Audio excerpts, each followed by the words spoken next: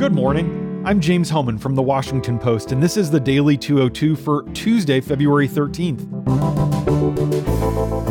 In today's news, the White House still can't get its story straight about Rob Porter. The Senate's immigration debate has begun, but the stalemate continues. And the number 3 at the Justice Department resigned so that she wouldn't have to oversee the Russia investigation.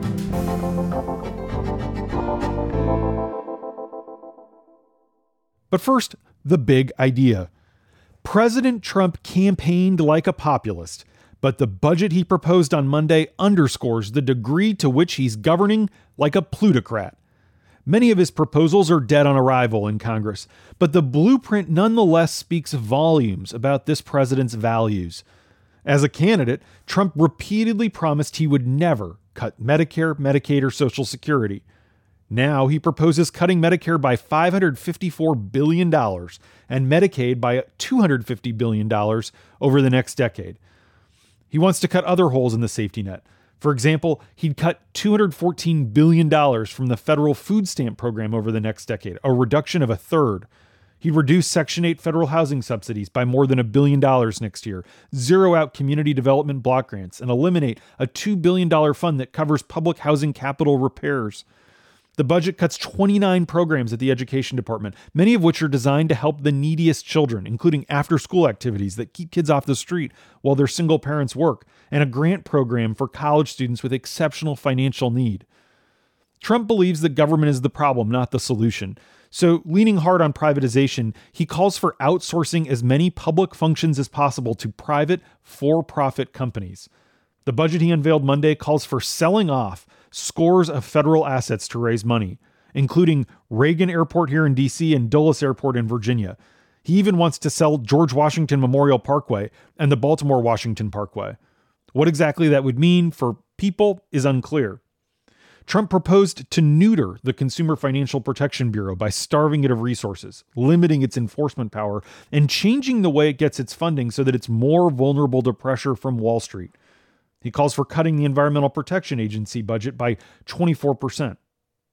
To be sure, it's not that Trump is calling for reductions in the size of government. He wants to grow government. He seeks to spend $4.4 trillion next year. That's up 10% from last year. Most of that money goes to the military. Some of it goes to building his border wall in Texas, hiring more Border Patrol agents, and even expanding the size of detention facilities to hold more undocumented immigrants. Trump is giving up on a balanced budget. The self-described king of debt has said he doesn't think deficits matter.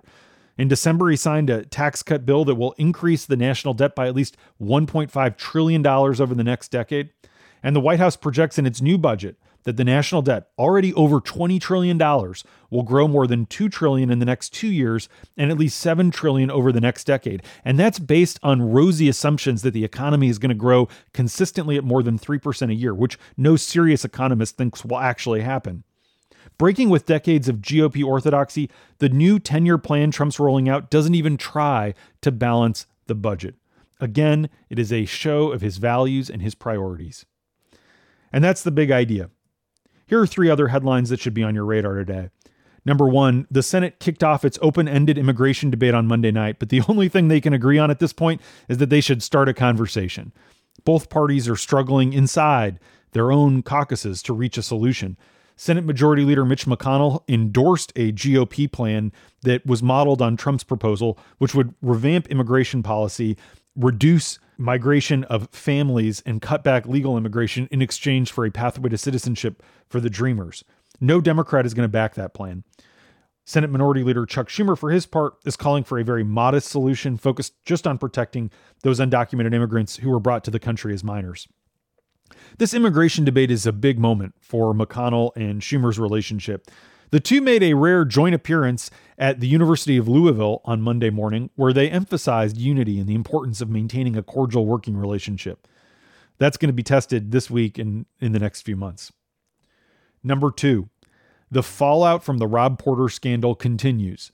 On Monday, White House Press Secretary Sarah Huckabee Sanders dodged repeated questions about why Porter, a top aide, was allowed to work at the highest levels of the White House even after the FBI denied him a permanent security clearance due to his record of alleged abuse against both of his ex-wives. Huckabee also tried to explain away Trump's sympathetic response when Porter resigned last week and his repeated failure to condemn domestic violence. She said, quote, "I think the president of the United States hopes that all Americans can be successful in whatever they do." Meanwhile, Democrats on Capitol Hill are pushing to get more information about the possible 30 to 40 White House staffers who have been unable to get security clearances a year into the president's term. National security experts say this is highly unusual.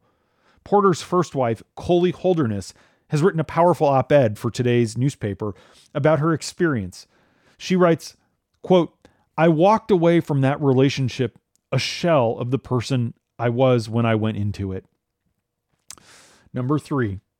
The Justice Department's number 3 official, Rachel Brand, resigned last week partially out of fear that she could be asked to oversee the Russia investigation if Trump fires Deputy Attorney General Rod Rosenstein.